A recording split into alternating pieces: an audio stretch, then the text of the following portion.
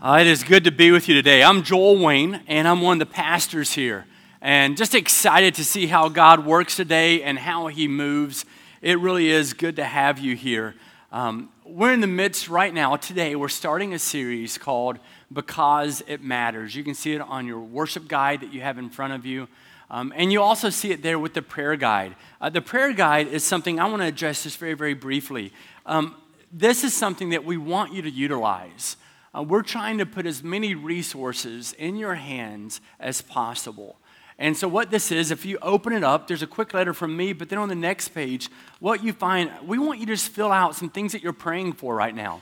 This is for you. Some of you may treat this as your first journal that you've ever had, and you can write out some things that you're praying about. The reason I think it's important is when I started doing that years and years ago, I would start looking at stuff a few months later, a year later, I'd go back to it. And you know what I recognized? I saw the power of God answering prayers. And I began to praise Him differently. In fact, it changed the way that I even prayed. And we know that there are a lot of questions for you about the world, about life. And so the next several pages is just scripture on all these different things, whether it be faith or marriage or identity. It doesn't matter really what it is. There's a lot of different things, stewardship or overcoming hardship and difficulty. There's passages of Scripture right here for you to be able to go to as a resource. Why? Because a lot of times people just flip to the back of the Bible and they look up a word and they go to it, not understanding that maybe it's not in context of what God was intending in that moment, contextually speaking. And so we wanted to be able to provide you with that resource. Today, as we jump into this series, we're looking, and this is the basis for everything. You need to know, so you're going to see me a couple of times today. I'm going to speak to you now for a moment. We're going to worship some more, and then I'm going to come back out. This is a basis for so much. This is a basis for the way that we need to be looking at life. It's called a biblical worldview. So what does it really mean to have a biblical worldview? And I've been researching and I've been studying and looking at so many different things. One of the latest articles I found was actually from just a couple of months ago from Barna Research Group. Maybe you've heard of it before. In terms of this type of understanding, it's certainly the largest research firm out there in terms of looking at stats and numbers. Here's the thing. They determined that only 4% of Americans actually have a biblical worldview. A biblical worldview, 4%. For some of you, if you're trying to figure that out, that's 4 out of every 100 people. It's not a lot, is it? 4%. And yet, it's important because your worldview is the framework from which you view reality. You interpret everything that's happening around you based on your worldview, based on how you are seeing things in life. Now, you're going to learn that we all see different circumstances and we navigate different situations based on the worldview that we have, what we're looking through, the lens that we use. And we all have different lenses. For some of us, we look at the world on a lens of brokenness, and maybe you can see that. And so we have so much hurt that we've had in our life that now we interpret everything else around us in the lens and view of that brokenness. It's something that we regularly do. And so we think because we've been hurt in a certain way, in a particular way, we think others have been hurt in a particular way, and we start to see them in that lens. For some of us, we see everything through the lens of grief. And we go, okay, because of my hurt, because of the sadness that I have in my life, now we don't even see joy. We don't see what can still be and how God wants to continue to bless. We all have different lenses in which we see things. Know this, a biblical worldview, and you have this there for you. Go ahead and you can look at your notes, but a biblical worldview is thinking God's thoughts about the issues of life. A biblical worldview. Now, that doesn't just say a worldview. It says a biblical worldview is thinking God's thoughts about the issues of life. And it serves as a foundation for everything that we believe, everything that we say, and everything that we do. And we're going to be unpacking this thought today of understanding what that biblical worldview actually is. Do you have a biblical worldview? In fact, the way that this survey was conducted, what they did is they used about 8 different questions for people who called themselves Christians, and they said, hey, listen, how do you answer the following? I want to share these with you because I think it's going to help you understand. Because here's one of the things that we've learned is that if you're a believer in Jesus Christ, often, pretty much off the bat, people go, I have a biblical worldview. And so then you have to unpack that a little bit and really examine what does it mean to have a worldview. And so they determined that these 8 questions help to evaluate whether or not you have a worldview. And these are the questions that they ask. And what I then did is what you're going to have right there in your worship guide is we put scripture to it to let you know the importance of these questions. Again, it's just another resource for you. It's another tool for you to be able to think about as you walk out of the place today. All right? So here are some questions you have to ask. Do absolute moral truths exist? And there's a passage there for you, and that's an important question. Because if moral truths don't exist, if absolute moral truths don't exist, then what we have to examine is this. That means everything is subjective. That means everything, you can't correct anything. And then basically, your definition of truth is determined by an emotion or a feeling that you're having. In fact, some of us end up developing what we think is a moral compass based on what we don't think will hurt other people's feelings. Is that we do it all the time, right? I mean, one of my kids may misbehave. They don't misbehave anymore, of course, but maybe years ago they would misbehave, and my wife would tell me something that they had done, and I'm like, oh, I'm just gonna. In the South, we would say, I'm gonna blister their hide, right? You ever say that in the North? I wouldn't either. Okay, so. We would say something like that. I would be like, oh, I'm going to get on to him. I can't believe it. And then they would come up to me, especially if it was one of my girls, and I would see a tear in their eye, and I'd be like, it's okay. Anybody done that before? You're softies. And all of a sudden, I see the tears, right? And all of a sudden, because I see those tears, I shift the way that I think I need to react, whether it be right or wrong, but that emotion, that feeling, changes the way I respond to them. That's what we're doing with our worldviews today. And so if you're not grounded in a biblical worldview, you're going to be James chapter 2, where it says you're going to be blown and tossed by the wind, back and forth, back and forth. And that means tomorrow your view is going to be different than it is today, much less than in a week, in a month, in a year, and it's going to constantly shift. And yet God is never changing. That's why biblical worldview matters so much. So the very first question they come and ask, they go, do absolute moral truths exist? And the answer is yes. Second question they ask, is absolute truth defined by the Bible? Because then if you do agree that moral truths exist, absolute moral truths, certain things are right and wrong. Certain things are right and wrong. That means absolute moral truths exist, and then you have to ask the question of, then what determines that? So is it defined by the Bible? And if it's not defined by the Bible, and yet you agree that there has to be some type of absolute moral truth, is walking up to someone and shooting them and killing them, is that wrong? Yes or no? That's wrong. Okay, well then where do you get that from? And if it's not the Bible, something else has to define that for you. And if it's society, we all know that society changes, so that means your morality is changing. You're following me on this, yes? Another question he asks is, did Jesus Christ live a sinless life?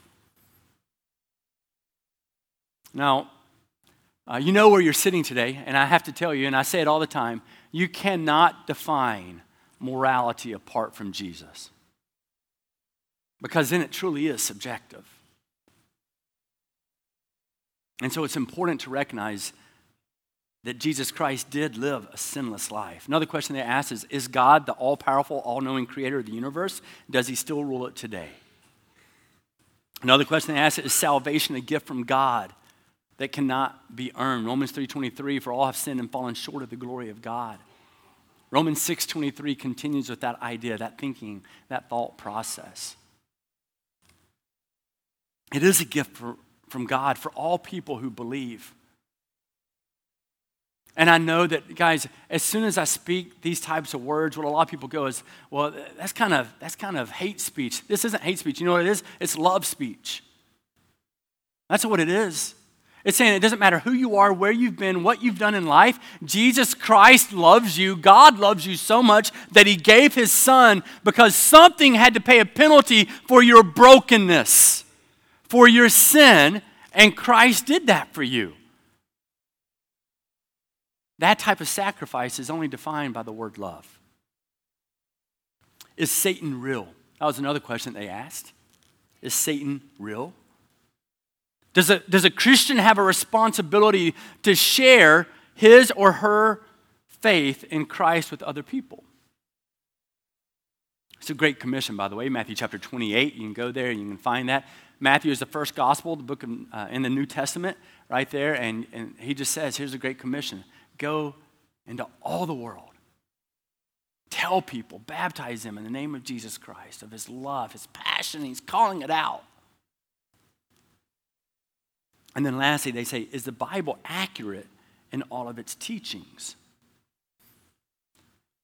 And so some of you, here's what's happened in the world today. This is why it's so important to talk about a biblical worldview, is that now what we're doing, right? And we all do it even as individuals. So I'm not going to even speak to it on a societal level.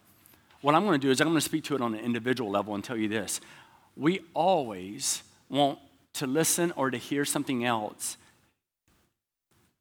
through the lens of what we want to be truth that affirms who we already are, rather than allowing something to speak and actually shift and change the way that we currently are thinking. That's what we end up doing. As individuals, yes, as a society, but we need to first examine, do we have a biblical worldview?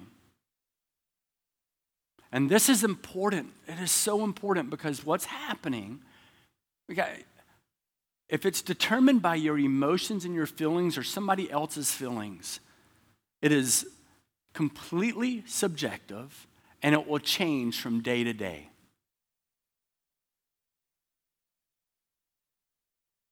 And the God that I serve does not change.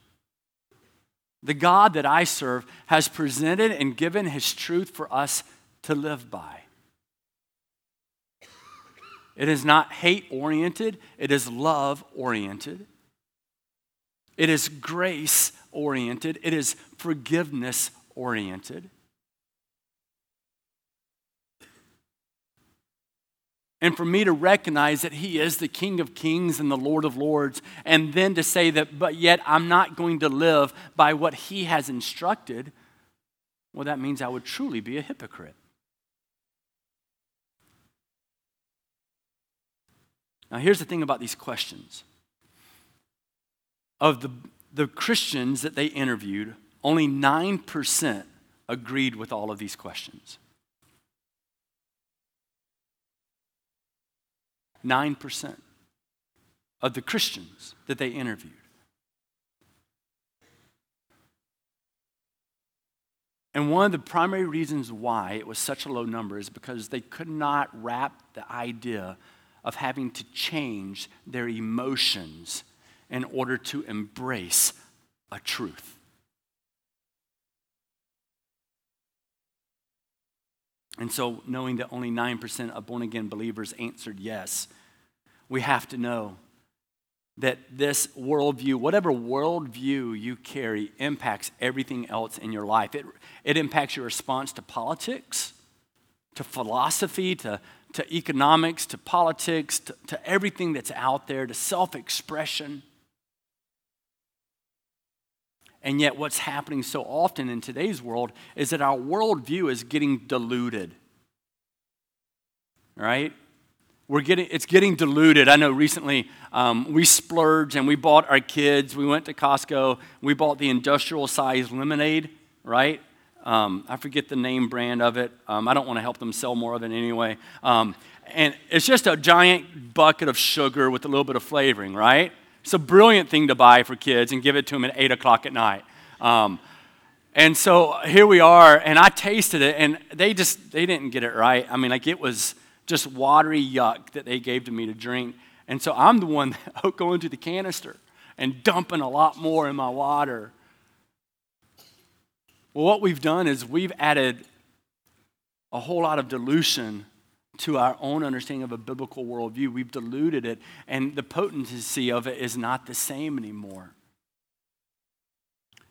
And you're going, well, how does that happen? Well, you know what? I think one of the ways we dilute it is by what we see, what we watch, TV, whether it be film, movies, the stuff we listen to with music, the things that we're reading, where we choose to get our information from, books that we read. I'm amazed with books. I'm amazed that so many of us can pick up a book, know nothing about the author, and we automatically think that what we're reading is truth. You know nothing about them. And we pick up a book and go, oh, that's the most brilliant thing I've ever read. Of course, that's coming from a guy who wrote a book, so I should probably just not write another book. But it's silly, isn't it? We don't even process how our worldview is being diluted today. I'll give you an example. 1 Thessalonians chapter 4 talks about not giving in to sexual immorality. I think the majority of us will go, sexual immorality is bad. Would we agree with that?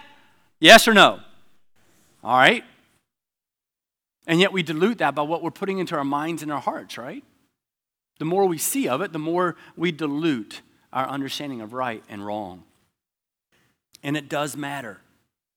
Because what happens is that Colossians chapter 2, verse 8 says the following. It says that then by the world that we're taken captive. We're taken captive. Again, this is Colossians 2, 8. We're taken captive through hollow and deceptive philosophy, which depends on human tradition, and the basic principles of this world rather than on Christ. And so often our own minds, our own hearts, if we're really evaluating, looking in the mirror, who we are, so many of our hearts and our minds have been taken captive through human thinking, human tradition, rather than on what Christ desires for us. What is your worldview? Do you have a biblical worldview? Because it's our actions, it's our decisions that truly reveal what we believe. Right? That's how it always works. It's our actions, our decisions that we make that truly reveal what we believe and whether or not you have a biblical world view. And I'm hoping God will just open our minds and our hearts a little bit to that. I'm certain I've already offended some. Here's a wonderful thing about this type of series is I told some of the leaders before, the next 3 months, I am convinced that I will offend every one of you. Yay for me.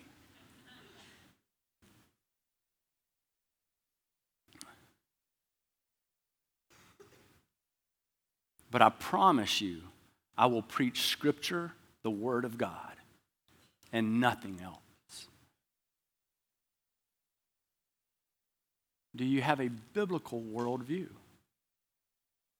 And if you don't, will you at least consider what it would be to change? Romans 12, verse 2. Here at Chapel Point, we always say that we're transformed followers of Jesus, passionately responding to God, rooted in prayer in the Bible, and equipping disciples. And you're going, that's a mouthful. Well, yes, but we're not willing to sacrifice any of it. And in Romans 12, verse 2, it tells us to be transformed. To be transformed. And we're transformed by no longer conforming to the pattern of this world, right?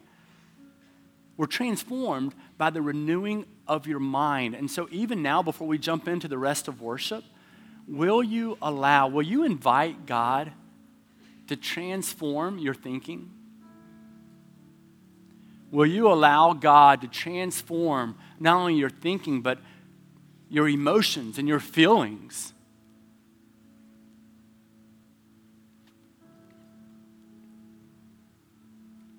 God has given us so much. Something that you'll hear about on a regular basis here. We do recognize, we're a simple plan of salvation, right? It's God loved us so much, He gave His Son to die for every single person who recognizes that they are broken and a sinner, and we get to live in that joy of knowing He's paid the penalty of our death, and we get to respond to that for the rest of our life, giving Him praise and worship and glory. And when things are difficult, we will rely on Him for comfort. And when we feel weak, we will rely on Him for strength. And that's something that we get to do. Will you allow God to jump into your heart today? I fully understand that today I'm just putting out a whole lot of information. And I'm not apologetic for it at all. Because if you could just get some of this thinking, even what I was stating before, but also right now, I want to give you another way of thinking biblically about a worldview. So please get the sermon notes that you have there and get ready to write some stuff down. A lot more is going to be shared even than what you have in front of you. And it's going to help us be able to digest and to truly comprehend all that God is wanting for us as we move forward. If you're a new believer, I would tell you, and if you've never done this before, I would tell you to go do this as well. People are like, well, where do I start reading the Bible? And I've told you, many of you, this before, but I would tell everybody to start with Genesis chapter 1 through 11, and then also the Gospel of John. It's just the go-to to me. And then I would tell you, after you read it once, I would tell you to read it again. And then after that time, I would then probably tell you to read it again. Genesis chapter 1 through 11, and then the Gospel of John. If you've not done that, I'm inviting you to go do that this week. It's not that hard. Gospel of John's only 21 chapters. Looking at starting a series on John possibly in January. It's just such an amazing book to be able to look at and to be able to examine. But here's what we learn from Genesis chapter 1 through 11 primarily that is so crucial for us. And there are 4 key things that when you have a biblical worldview, you've got to see things in this light. Are you ready? First of all, you have to understand creation. And I even wrote on your sermon note some of the basic ways of translating all of this that I could think of, okay? And I'm talking with other pastors. I'm like, okay, as simple as possible, what is this kind of thing? Creation, here's creation. God made everything. He made all things good, and He made us in His image. That's primarily Genesis chapter 1 and chapter 2. That's really what it's talking about. God is creator. He made us in His image, and He made all things good. Now, then what we find is that's the first of 4 things you got to understand. Then what we find is we have this thing called the fall. All right? So you go creation and then you go fall. And what you understand is that we are sinful, we are broken. It's right there for you. You can go ahead and throw it up on the screen. And so that they can see that. We need to understand that you go creation, fall, we're broken, our sin ruins our relationship with God. What we find, if you don't already know, you've got the garden, right? And then you have this guy by the name of Adam, and then you have Eve. God even saw that his loneliness wasn't good, took a rib, made man and woman together. Adam looks and Eve looks at this tree. I say both of them together because I think they both played a role. People give the woman the hard time. We're both messed up. All right? I'm surprised I didn't get an amen from some women. So all of a sudden we look at this and we recognize that God gave them so many wonderful, beautiful things. But what they did is they looked at the tree and they said, that's the one thing we can't have. And so they were tempted by Satan to come and take an apple from that tree and to partake of it. They did. And what we recognize is sin, brokenness, enters the picture. So you need to know this. Often what people do is they celebrate what Jesus Christ has done in the giving of His Son for eternal life. But you can't fully comprehend that with first recognizing that you are a sinner, that you're broken. There's no joy in going, wow, God saved me, if there's nothing to save you from.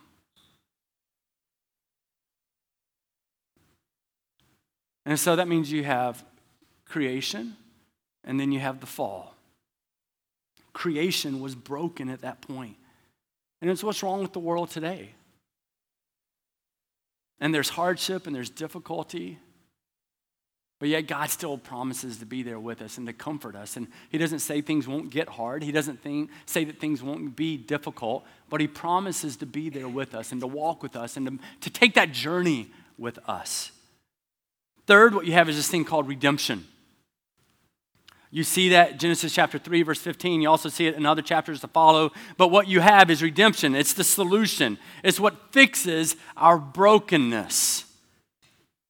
It's what fixes our brokenness. Jesus died for us and our brokenness for all who place faith in him. Really what was happening, what you see over and over and over again in the Old Testament is God says, obey my commands and you'll be good to go. They keep breaking his commands, doing what they want to do over and over, and so then he punishes them. He even says often, hey, if you don't obey my commands, I'm going to punish you. They don't care. They disobey him. God does what he says he's going to do, and then the people finally, after time, they come back to God, and then there's a cycle of it for thousands of years, right? And then God says, well, then finally, I'm going to give you my son, Jesus, to serve as the perfect Lamb of God so that you might know what it is to have eternal life. And so this shows us the redemption, the solution actually is done for us through Jesus Christ. And then lastly, you have this thing called restoration. It's one of the things that overwhelms me about God and about Jesus that is so good, is that we know through restoration that there is hope and purpose in Jesus. We also understand that here's what he does. He doesn't just throw out the old, right? That's not what he does. He restores the broken. So one of the reasons I get so enthusiastic about Jesus is because I recognize my brokenness, and I recognize that through faith in Jesus Christ, he desires to restore me. That overwhelms me. I can't believe he would do that for me. And so I celebrate him, I praise him, I worship him, I serve him, I am his slave. Do you see why understanding that you're broken is so important to understanding who Jesus is? So when I said, I often say this as well, one of the greatest things that we've stopped teaching our children is the need for confession. Because the need for confession, what that does is it teaches us that we are broken. And you know what? That's okay if you acknowledge Jesus because he wants to restore you. Now I say that to let you know this. If you have a hard time saying you're wrong about something, if you have difficulty in saying, I was wrong about this, I messed up, then we've got a pride issue we need to work on. There's a pride issue there. We've got to be able to examine that. But restoration also lets us know that forgiveness is real. Forgiveness is real. So biblically speaking, I needed to share that with you. There's no way I could leave today without sharing that aspect of it as well. Genesis chapter 1 through 11, that we have creation, but then we have the fall. But then we do have redemption, and then there's restoration to come, understanding what Christ has done for us. And there's beauty in that. And the reason I'm trying to give it to you as simply as possible, I want you to take it, share it with people. Let them see this. Have a way to articulate why you claim to be a believer in Jesus. One of the ways that we're going to be able to walk through this series as well is we're going to look at Isaiah chapter 55. In fact, you're going to see different resources in the next several weeks that we're going to be giving you on Isaiah 59, 8, and 9. We're going to be asking for you to memorize it as a church together. And so we'll often be throwing it on the screen. We're going to give you other things to be able to go. We're going to rent airplanes and fly them all over Grand Rapids. Not really, but whatever it takes, because we want you to understand this passage. Because when it comes down to a biblical worldview, we need to examine scripture such as this. Would you please do me a favor? Let's stand back up together. We're going to read the Word of God together. Isaiah chapter 59. 8 and 9. Let's call it out. Don't be timid in calling out the Word of God. If we could go ahead and have it come up on the screen, that would be great. Let's read this together. Here we go. For my thoughts are not your thoughts, neither are your ways my ways, declares the Lord. There it is. For as the heavens are higher than the earth, so are my ways higher than your ways, and my thoughts. Amen. You may be seated.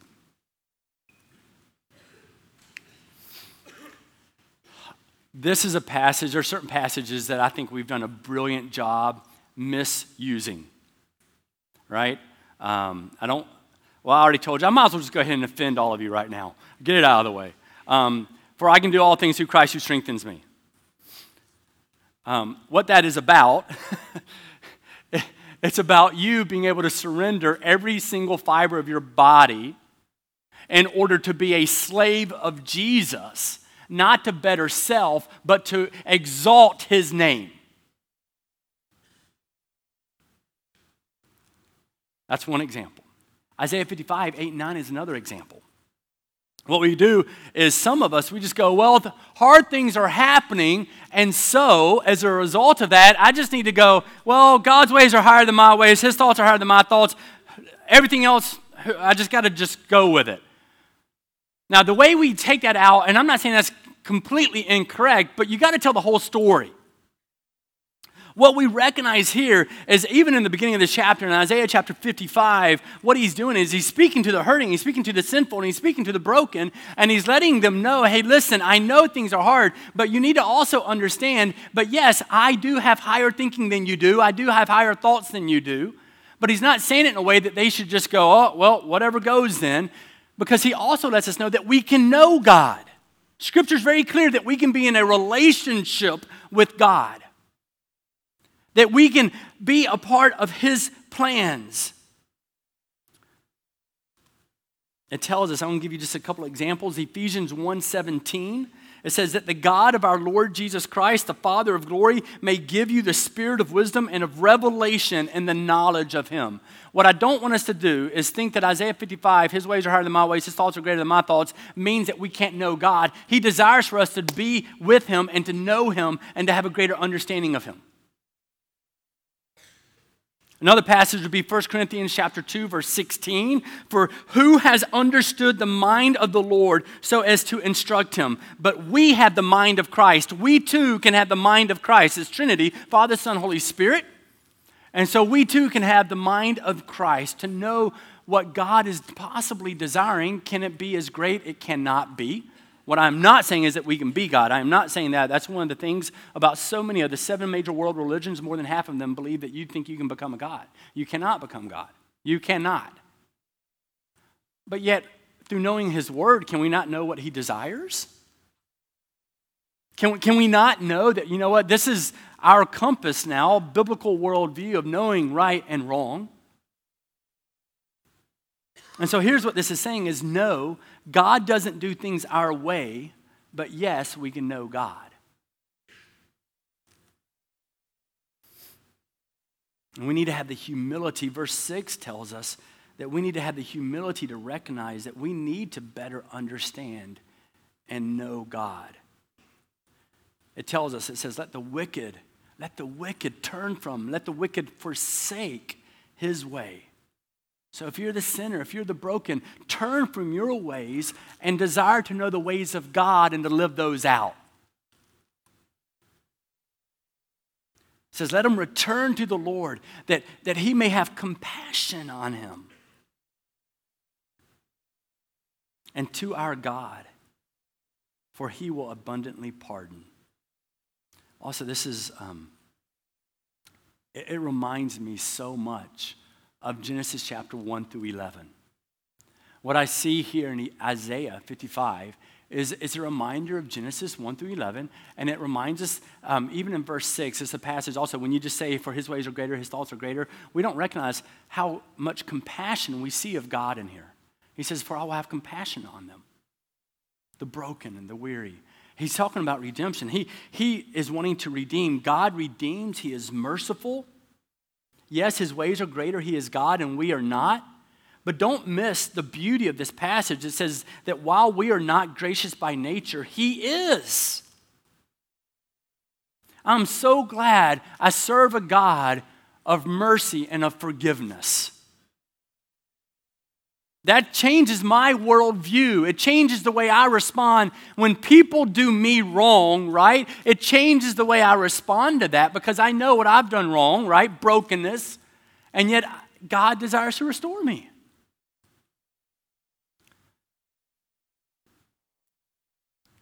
It changes the way I process that. We also learned that restoration in this passage is, when you look at Isaiah 55, it's not even just 8 and 9 that we read, but the entire passage. Something else that we learn in Isaiah 55 is that restoration and help, you know what? It comes from God. Well, doesn't that sound like Genesis 1 through 11? Restoration and help, it comes from God. He speaks very clearly to it. Genesis 1 through 11. And we can celebrate that. We can live in the freedom that comes with this. In fact, as I'm looking so much at this passage, there's victory to be claimed because of what it is to trust that God is greater. And we have restoration, we have hope, we have compassion, we have mercy, we have forgiveness. But here's what we need to understand is that the thoughts and the ways of God, there is a chasm between our own thoughts and his thoughts that is just massive. I was speaking to a friend of mine yesterday. He may be in this service right now. I'm not going to use your name. I didn't ask for permission. But he was like, hey, when I was in high school and stuff, he ran track. And he ran the half mile. And I said, how fast did you run that in? He was like, oh, just over 2 minutes, like 2:03, 2:04. I'm like, holy cow, I would need a car. And I'm like, didn't you run college? He goes, no. Like when I went to a local college, like that was slow. Like in track and field, a second or two is a big difference, right? It gives totally different meaning to like eat my dust, and like all of a sudden he's like, that's not all that fast. And I mean, I think it's crazy fast. And he says, like, but just a little bit of a difference makes a big impact. And here sometimes I think we think about God and we go, well, he might be a little bit greater than we are. But we don't understand the fullness of how great the difference is between the creator and the created, who is now sinful and broken. We don't understand the chasm that is between the two. Like if you think you're pretty good and then yet God's just a little bit better, there's probably not a lot that you're going to do about it. But if you go, man, God is creator and the chasm is so great, then you're running to change your life, to be transformed by the renewing of your mind, Romans 12:2.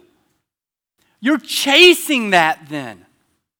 If you understand the enormity of who God really is. Why? Because God, here's what you have to understand, is that God did for you only what he could do. Friends,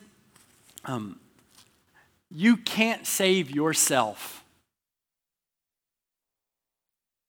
I don't know how to say it any more clearly.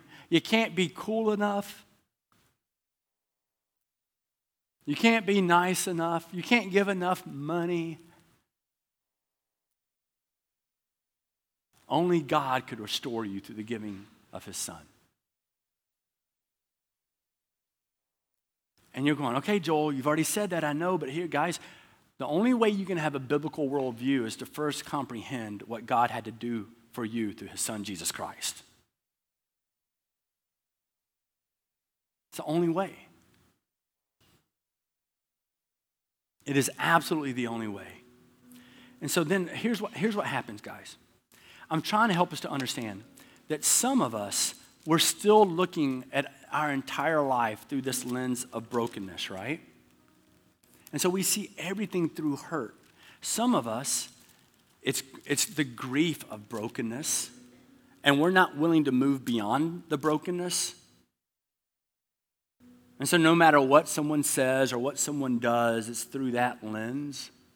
And so it's hard to find any kind of joy, and you become manipulative and all these different things. For some of us,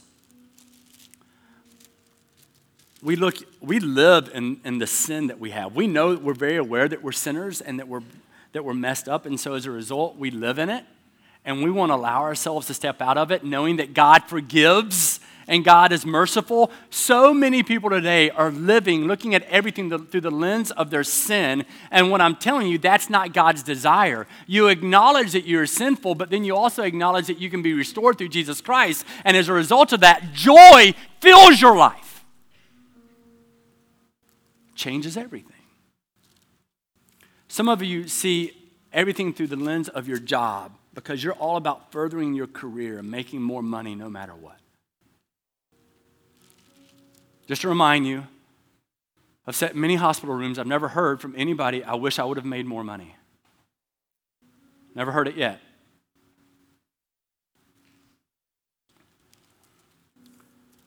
Some of you are looking at everything through the lens of culture, and you allow the culture around you to define how you are going to define everything else.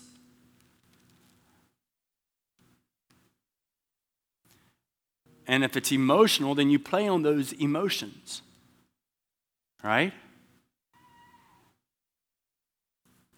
Some of you are looking through the lens of TV, and you allow that to define. Some of you are allowing your friends to be what determines your view. What's everybody else saying? And then I'm going to go along with that. I would like to invite you today, every one of you, to start looking through the lens of hope. Because the lens of hope is also known as Jesus Christ.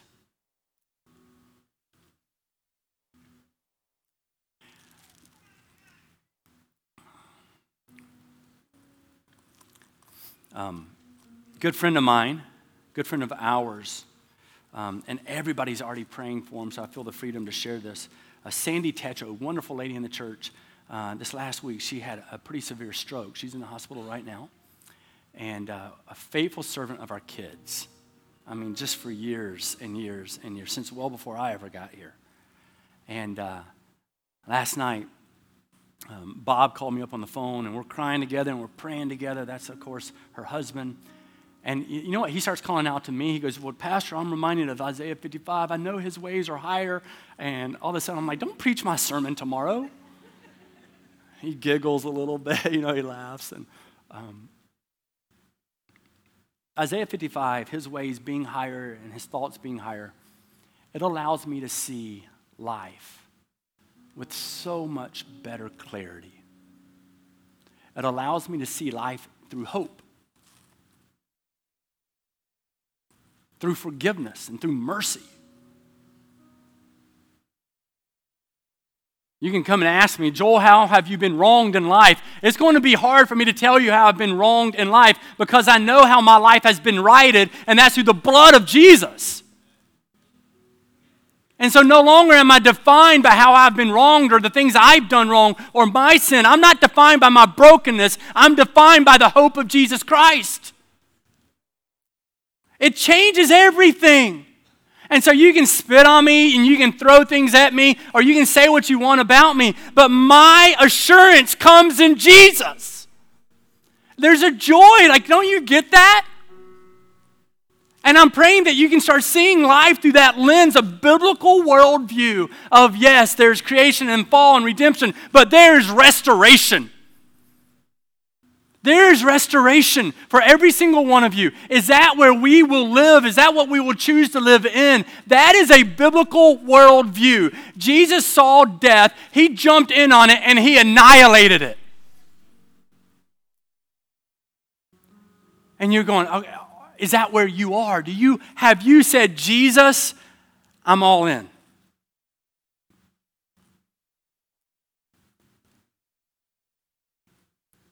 Have you said, Jesus, I'm all in? And so what I want to do right now is, knowing that God just offers this extraordinary life of sanctification, I want to just pray for us, for hearts to be renewed and restored and transformed, recognizing what really comes in His name. And then we're going to do what we do. We're going to worship. And so let's pray together right now. God, I come before you, and I give you so much thanks that we can look at life through the lens of hope, through the lens of Jesus, through the lens of the Word of God. And some of these friends here today, I'm not naive, God. I can't call them all brothers and sisters unless they all have truly professed faith in you. But I'm hoping that they're all brothers and sisters, and I'm hoping that those who are not brothers and sisters become brothers and sisters in Christ, that we will be bound together in our belief and in our faith and our understanding that you gave your only begotten Son, so that whoever believes in him shall not perish, shall not die, shall not live in brokenness, but we should know hope and eternal life, that we should know restoration and redemption, that we should know forgiveness and mercy, that we know the perfecter of life. And some of us, we're probably struggling because we know that if we truly adopt a biblical worldview, we can't continue to live the way we currently are living.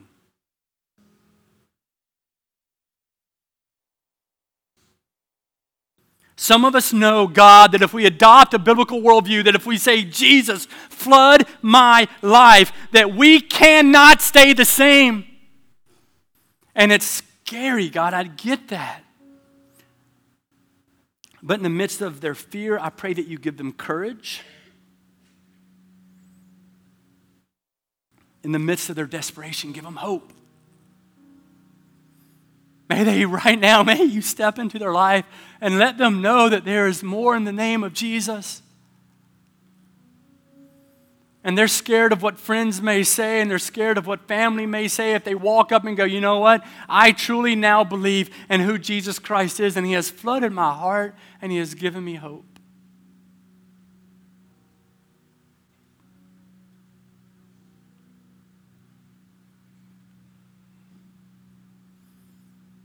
Holy Spirit, come.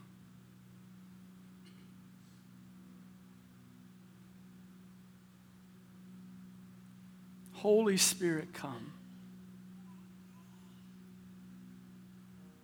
God, I'm praying. Holy Spirit, come. Have your way. Amen. May we stand together as we acknowledge that sometimes even though we may feel alone, even though we may feel just completely isolated, our God is present and we can rejoice in him.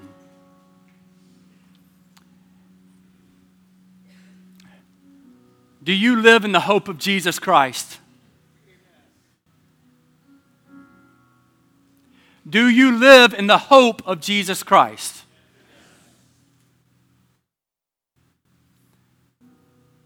I'm inviting you to step deeper in. It's a wonderful swim.